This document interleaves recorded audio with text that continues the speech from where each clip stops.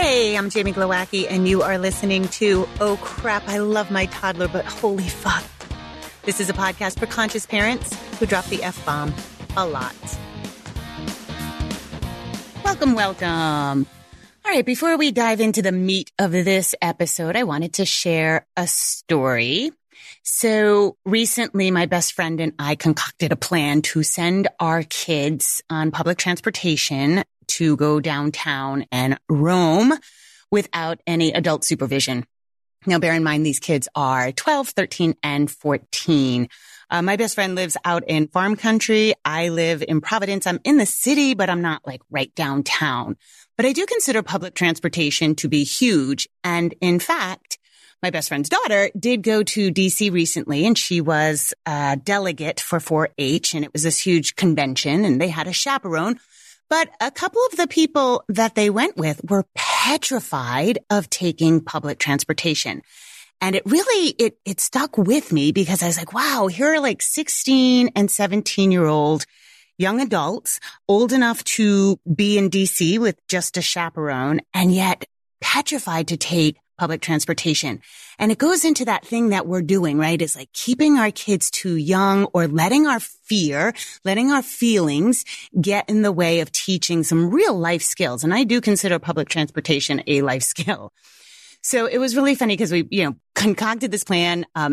I told the kids, here, I'm going to give you some money. You got to take the bus. You got to figure it out. I gave them like a scavenger hunt kind of thing of things to look for downtown, mostly because our downtown isn't. When I was a kid, it was more like you could go shopping and do those kinds of things. And it was hilarious because my mom freaked out. She was like, they're too young to go downtown. And I was like, oh my God. When I was their age, I was not only going downtown by myself, but I was going shopping with money I had earned by myself. So there's such a difference in the generations. And it was really funny because Pascal and the kids were like, why is this such a big deal for you? Like, this doesn't seem like that big a deal. And I was like, you guys, we kind of have to concoct these scenarios because we just don't have that sort of freedom life for our kids in many situations. If you still live in a town where your kids do have that freedom, that is awesome. But for a lot of us, there's no other kids around. So it's really hard to give your kids that freedom that we talk about that I grew up with in past years, because largely speaking, there's just no other kids around. So anyway, I just thought it was really funny. The kids did great. Pascal sent me a text like, hey, Mom, we're having so much fun. They found the mall, which of course they did because they're teenagers, right? So it ended up being, they were gone all day and it ended up being this great thing. And Pascal was really stoked too. It's like, you know what? I want to do that with all my other friends. And so just keep in mind, I know your kids are nowhere near this stage, but it goes back to that thing I'm constantly harping on, which is there's no magical age where a kid just knows how to do things, whether it's using a knife, whether it's taking the bus, whether it's shopping on their own, riding their bike out of your sight. It's not like all of a sudden at a certain age, it just happens. So we sort of have to come up with these scenarios. And it can be challenging because we have to confront our own feelings. Now, I wasn't particularly nervous this day. I just wasn't because I knew between the three of them, they'd figure it out. It wasn't like I think I would have been a little bit more nervous if it were just Pascal. But even then, we have to put our feelings aside and kind of look logically and say, you know what? At 13 years old, a kid really should be able to handle X, Y, and Z on their own. And if I don't think so, that's my problem, right? And so we can't let our feelings get in the way of our kids' growth. So anyway, that's my little story. And today I just wanted to jump in on a really cool thing that one of the Oh Crap consultants, Flavia, she sent me a really awesome TED Talk by a guy named Scott Sampson. And it's how to fall in love with the outdoors for your kids and how falling in love with the outdoors is better than any video game. And when Flavia sent this to me, I have to be honest, I was like, what? Why do we have to quantify this? Like, just let your kid be in the outdoors playing and discovering, why is this a thing? And then I remembered a few things. I remembered that most of us, again, don't live in the kind of setup where we can just let our kids outside and wander and explore with other kids. And we just don't live in that world anymore, right? It used to be a generation ago, 5-year-olds were considered capable enough to walk to school alone. It really was. And now we wouldn't even dream of doing that, right? But the second thing is because of that, we're often with our kids out in nature. And oh my God, we are the biggest killers of wonder. We as adults and parents can smash a good time of discovery and exploration faster than anything. So what I want to do is I want to take you through Scott Sampson's TED Talk, and I'm going to link it in the show notes so you can peruse it at your leisure. I want to share not only his ideas because I think they're brilliant, but I also want to parallel that with how not to stomp out all the creative fun. So Scott is a paleontologist and he's the CEO of Science World. He's also the author of How to Raise a Wild Child. And he's pretty realistic about the way things are for us in this modern world and yet how we can help our children fall in love with nature. The first thing he brings up is that you don't have to be out in the woods or any particular outdoorsy place. A simple walk around the block will do. I think this is such an important thing, especially when your kids are 2, 3, 4 years old, right? We get this idea in our heads, and you guys know how I feel about this, that we have to create these memories, right? We have to create big things for our kids to remember. And it's just not true. And I see this all the time, creating memories, making memories, making memories. You guys, you're making memories every single day. And if you look back on your memories as a child, it's usually not these big things. And Scott even brings this up in the TED Talk, is they made this yearly trip to a national park and it was this big deal. That's not what made him fall in love with the outdoors. So it really can be a simple walk around the block. The big trick, he says, the very first thing is notice. He suggests a simple exercise when you step outside. Pause for 10 seconds. You yourself notice the air, the temperature, the clouds, breathe in the space and ask yourself questions. Ask these questions of yourself and your child because it shows that you value the outdoors and your children are going to value what you value. And I think that's probably the biggest thing we have going on right now. We're going to talk about technology in a minute, but if you're constantly on your phone, we know that it's not great for what you're giving your kids. We know it's not great for interaction. But the problem is if it seems like you value technology, then your child's going to value technology, right? If you show you value outdoors, your child's going to value outdoors. So I want to add in a bunch here because I think in this notice all these things, take a minute and pause. This is where we can all be guilty of killing the joy. Notice, but don't teach. Ask questions, but then shut up and listen. I talk about this. This is a whole chapter in Oh Crap, I Have a Toddler, right? We need to collectively shut the hell up a whole lot more than we do. We need to back off these educational moments, quote unquote, educational moments. Stop thinking you have to fill the vessel of your child's mind. You do not. You need to be their guide in their wonder. You need to facilitate. You need to ask, but then be sure to listen. And Scott Sampson brings this up. I just wanted to highlight it so much because again, not only is it a chapter in my book, but I see this across the board. And in the book, I bring this up, right? There's this, the example I give is this mom. I was at the beach and this mom next to me, I could hear her son say, "Mommy, look, a circle." The kid was 2.5. He had drawn a circle in the sand. And this mom, no word of a lie, busts out into pi, an explanation of pi, 3.14, right? A mathematical concept.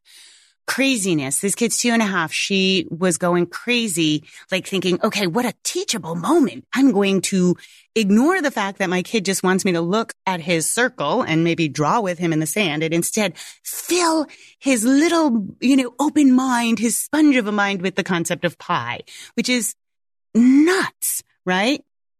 This also has to do, I'm going to go off the rails here on Scott Sampson's TED Talk, but this also has to do with your teacher voice. And I bring this up in the book, right? Kids can smell your teacher voice a mile away and it shuts them right the fuck down, immediately. And seriously, as a homeschooling mom, learning how to disseminate information without that teacher voice has been the biggest challenge for me. when they're little, you don't have to give them all the back information, right? Let them see things, let them notice things, and just be with it. In the article I'm linking with Scott Sampson, he does say this. There's an example of a boy and with ants, and it's funny because Pascal had the same thing. We had gone on an hour-long walk around the block when he was like, 3 or 4. We came home to these ants coming out of this crack in the driveway, and he was so into it. We literally spent 5 hours out there. I got a lawn chair. I got an umbrella. I got lunch. We gave the ants some fruit. We watched them go nuts trying to carry big pieces of watermelon. Luckily, I know squat about ants, so I couldn't make this a teachable moment. I was just sort of happy as a mom that I got 5 hours to sit with a book while my kid geeked out on these ants coming out. So I naturally shut up, but it was so cool for him. I have no idea where his mind was. I didn't need to know, right? Get that? I didn't need to know where his mind was. I didn't need to guide his mind in that moment. He was so full of noticing and wonder. I could just leave it. So that's what I encourage. We wreck these moments with our kids, right? We wreck these moments when they're full of wonder and we say, oh, let me see where his mind is. Cause maybe, just maybe, he's going to, work with bugs. Maybe he's going to be a biologist. We start quantifying this when they're 2 or 3 years old, and it's kind of fucked up. You don't need to know. As long as your kid is being full of wonder, let them watch and let them just geek out on it. I also think that once we do the mommy voice, it's hilarious. A friend just put this on Facebook. She and her kids are visiting. They're in Florida, and I think her daughter's about 7. She said, Mommy, is that a Spanish hotel? It seems to have a Spanish name. And the mom goes on and she says, yeah, a lot of things here are Spanish because, Florida was settled by And the kid cuts in and she goes, oh my God, I'm bored already. And it cracked me up because, yeah, that's exactly what happened. The mom put on her teacher voice. She was like, oh, this is such a great teachable moment. And she lost her kid because the kid was like, yeah, I'm all set. Thanks. I just wanted to know if it was a Spanish name. I didn't need to know the whole history. All right, moving on to Scott's TED Talk. The next thing he brings up is you want to engage your child in the outdoors. Here he also goes into the fact that asking questions is more important than knowing the answers, like I was just harping on. But I love his point that we often forget to let our kids actually hands-on engage in the outdoors. And a lot of that is we say no. Right? We say, no, put that stick down, put that rock down. No, don't go in the creek. And so it gets very tricky because yes, we don't want your kid throwing rocks, but in general, we rush to no, don't do that. So I challenge yourself when you're outside, whether you're on a walk in the woods or even just around your block, let your child engage. They are hands-on learners. They have to get dirty. They need to pick things up. They need to often lick it, smell it, put it in their mouth, right? Engaging in all the parts of the outdoors, even if it is that simple walk around the block, let them climb up things like stone walls and jump down. In this section, Scott says, never call anything a hike, right? You want to call it an adventure. Calling it a hike will end badly. I don't know what this is. I don't know if you guys have experienced this with your little ones. Maybe they're too little at this point, but I know that kids hate the word hike, and I'm not exactly sure why. My kid and his friends began to have such a crazy, strong reaction to the word hike that I had to dig in, and I swear, I needed to figure this shit out. They were miserable. Like, oh, I don't want to go on a hike. I started to figure some things out. First off, nature walks aren't really hikes. So at the age your kids are, they probably are going on nature walks, right? They're not going on hikes. And how I figured this out is twofold. Number one, we have a local mountain. It's called Mount Monadnock. It's 3 miles up and down, but it is straight up for 1.5 miles. And it's got like those big rocks. So you're not bouldering so much as you're just scrambling over rocks. And it's a challenge. And every time we have brought the kids there, and I think the youngest has been 5. And of course the oldest has been, 14. there is zero complaint. Zero. The kids just love it. They have a blast. We get to the top. I think climbing mountains is very, what do I want to say? It's destination dependent. You got to get to the top, right? There's no circular motion. It's like, let's get to the top. And once you're at the top, you have to get down. I have a friend who doesn't have kids and she gets really pissed off that people call nature walks hikes. She's like, that's not a hike. It's a nature walk. So all by way of saying it doesn't matter what you call it. It's just that's where I started to pinpoint why kids might hate the word hike. The other thing is a total random side note. The other thing about a hike up a mountain that's so wonderful is we again have to sort of almost look for these scenarios where we build quote unquote grit and resilience. And climbing a mountain is the biggest one because your kid is going to get to the top. They're going to be sweaty and gross and maybe not even having the best time, but by God, they're going to get to the top.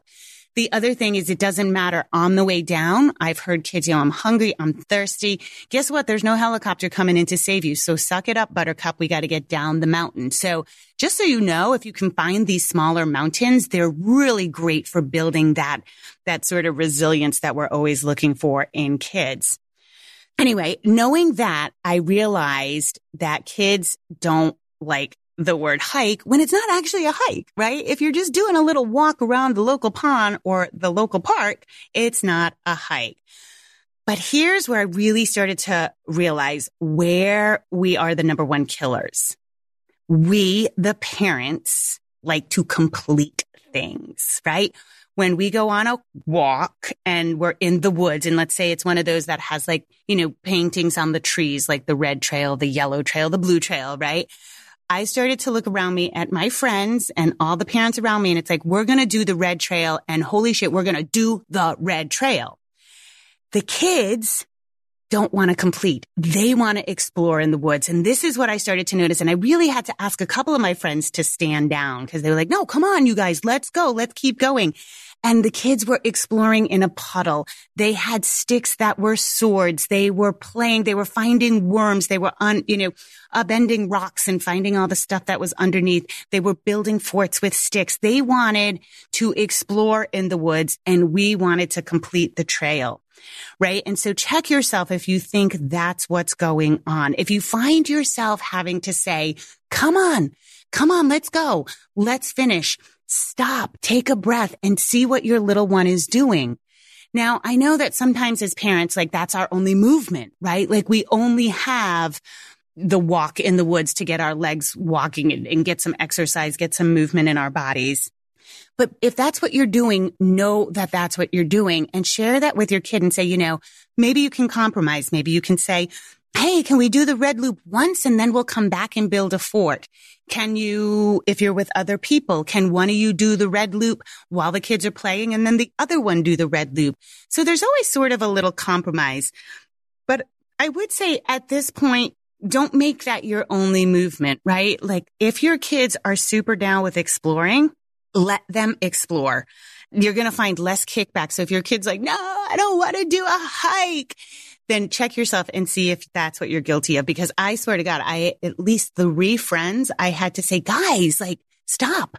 The kids hate this because we're making them just walk. Like, is there anything more boring? Like you go outside in nature to observe nature. And then all we're doing is pushing them to walk along the trail and leave all the nature behind.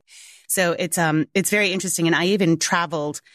It was so funny. I traveled with a family to Costa Rica and we were in the rainforest and the kids just kept stopping and they were like kind of hooting back to the animal sounds that they could find, trying to mimic the animal sounds. And the mom was just so intent, like, no, you need to be quiet. No, you need to keep moving. And I was like, holy shit, like we're here because we're like observing and the kids are having fun with it. So can we just like slow down on the completion of the trail? So yeah, check yourself on that. Lastly, Scott brings up wonder. Yeah. And this is so huge. And in this part of his talk, I love how he brings up that he's not suggesting that we do this huge back to nature shift. Yeah. He says that technology really has a place. You don't have to be this staunch, like I'm a nature person and eschew with all technology. There really is a way to meld both. And I think that's really, really cool. There are science apps. There are nature apps, identifying plant apps. So you can really use technology even while you're out and about. And I think that's just really cool. On another trip to Costa Rica that Pascal and I took by ourselves, he is really into birds. So we did this bird walk that, for me, I thought, oh, cool, we're going to be seeing all these tropical things. But no, we saw like the minutia of the birds in Costa Rica. It's a rabbit hole that my son is in that it's not like my favorite, but it just happened to be a high sloth day. So I geek out like probably most of the world on sloths. And the guy in charge of the bird tour had this app from Cornell. And it was so cool because it did the actual bird calls. So not only could he do bird calls and get like a response from the opposite sex of the birds, but he was showing us how fast sloths can actually move. And he did a hawk sound on the app, and he put the volume up, and it was so crazy.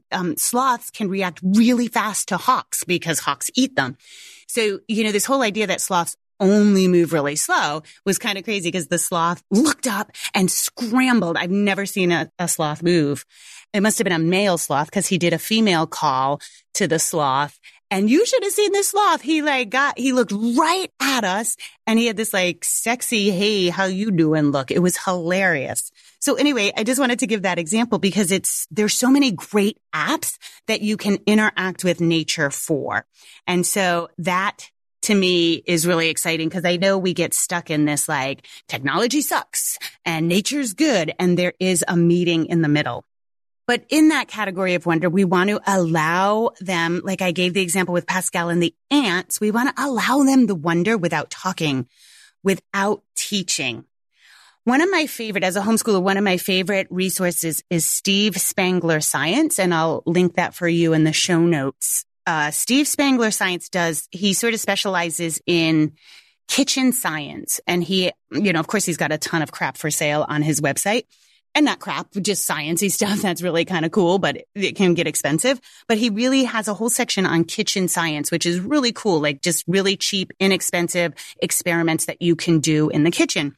But one of the reasons I locked onto him early on in homeschooling is I just loved his philosophy about science. And he talks about the whoa before the age of like 11 or 12. And how you should let the whoa be the guide in science. You guys, science is a lot like magic. When you start breaking down some of these experiments, you're like, holy shit, science is magic. But what happens is, what do? We kill the whoa because we want the kids to write shit down. We want them to quantify. We want to teach. We take a really cool magical science experiment and we go, okay, now let's write all the data that we found. And we want kids to be excellent students about it instead of letting them experience the whoa. And Steve Spangler is so brilliant about this. And I've subsequently heard it on Higher Educator Mavericks that I follow on YouTube. There's some really cool ideas that people have now about education. And one is that the whoa, it's the thing that feeds all the work afterwards, right? Like if you allow the whoa to happen, if you allow the excitement to happen, the child is going to naturally at an older age go to why? Why does that happen? Let me figure this out. And there's a really cool TED Talk. If you Google Google education, on TED Talks, if you Google why kids don't need to go beyond 6th grade math, and I'm not saying that's how I feel, but if you Google that, you pull up some real education mavericks that have some really cool ideas. One of the guys discovered he worked in an inner city school. And of course, these kids, like, he'd pull out these equations. We do education all wrong. We pull out equations before we pull out the need for equations. We're doing geometry and angles before we pull out the need to do it. So this math teacher, he figured that out. So he was giving kids examples, and he was doing skiing and ski slopes, and he was trying to explain angles and speed and all these, physics concepts and geometry concepts with skiing. And then he looked around. This had worked for him before in other classes because the kids were invested in how fast they were going down the mountain. Then he could introduce the equation. But in this school, it wasn't working. And he looked around. He had inner city school kids who had never in their lives set foot on a ski mountain. So he changed it to basketball shots. And he was like, okay, who plays basketball? Of course, all the hands were raised. And then he set it up so that the kids were in competition, but they had to figure out the angle of the ball based on where they were standing. And suddenly he had this engagement. Suddenly the kids wanted to do the actual work, the equation work, because the wonder was there. He set up the whoa. He set up the excitement beforehand. And so I think, not only does this relate to, Scott Sampson in this, how do you fall in love with the outdoors? How do we not kill it? But this lays the groundwork for later education. And I just want to keep encouraging you guys at this age to let go of the idea that you need to fill your kid with information. You really do just need to facilitate. You need to let the wonder run its course, and the wonder may run its course and then just end. And that's okay too. In the myriad of things that are exciting in the world, your child is going to find something. So just let all that go.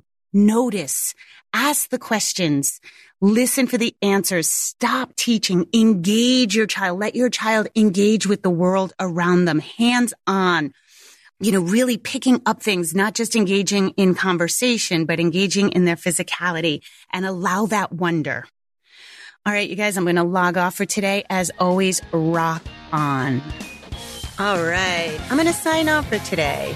You can always go to jamieglowacki.com for the super cool latest updates, including the launch of my new book, yummy new book pre-sale treats, when we release new episodes, and how to work with me directly. And of course, if you need any potty training help, there's a handy link there that will take you to all my potty training resources, including all my courses. That's the Oh Crap Potty Training online course, my Pooping Solutions course, and my night training supplement. And if you need additional help, how to book with a certified Oh Crap consultant. That's all at jamieglowacki.com. Have a beautiful day and rock on.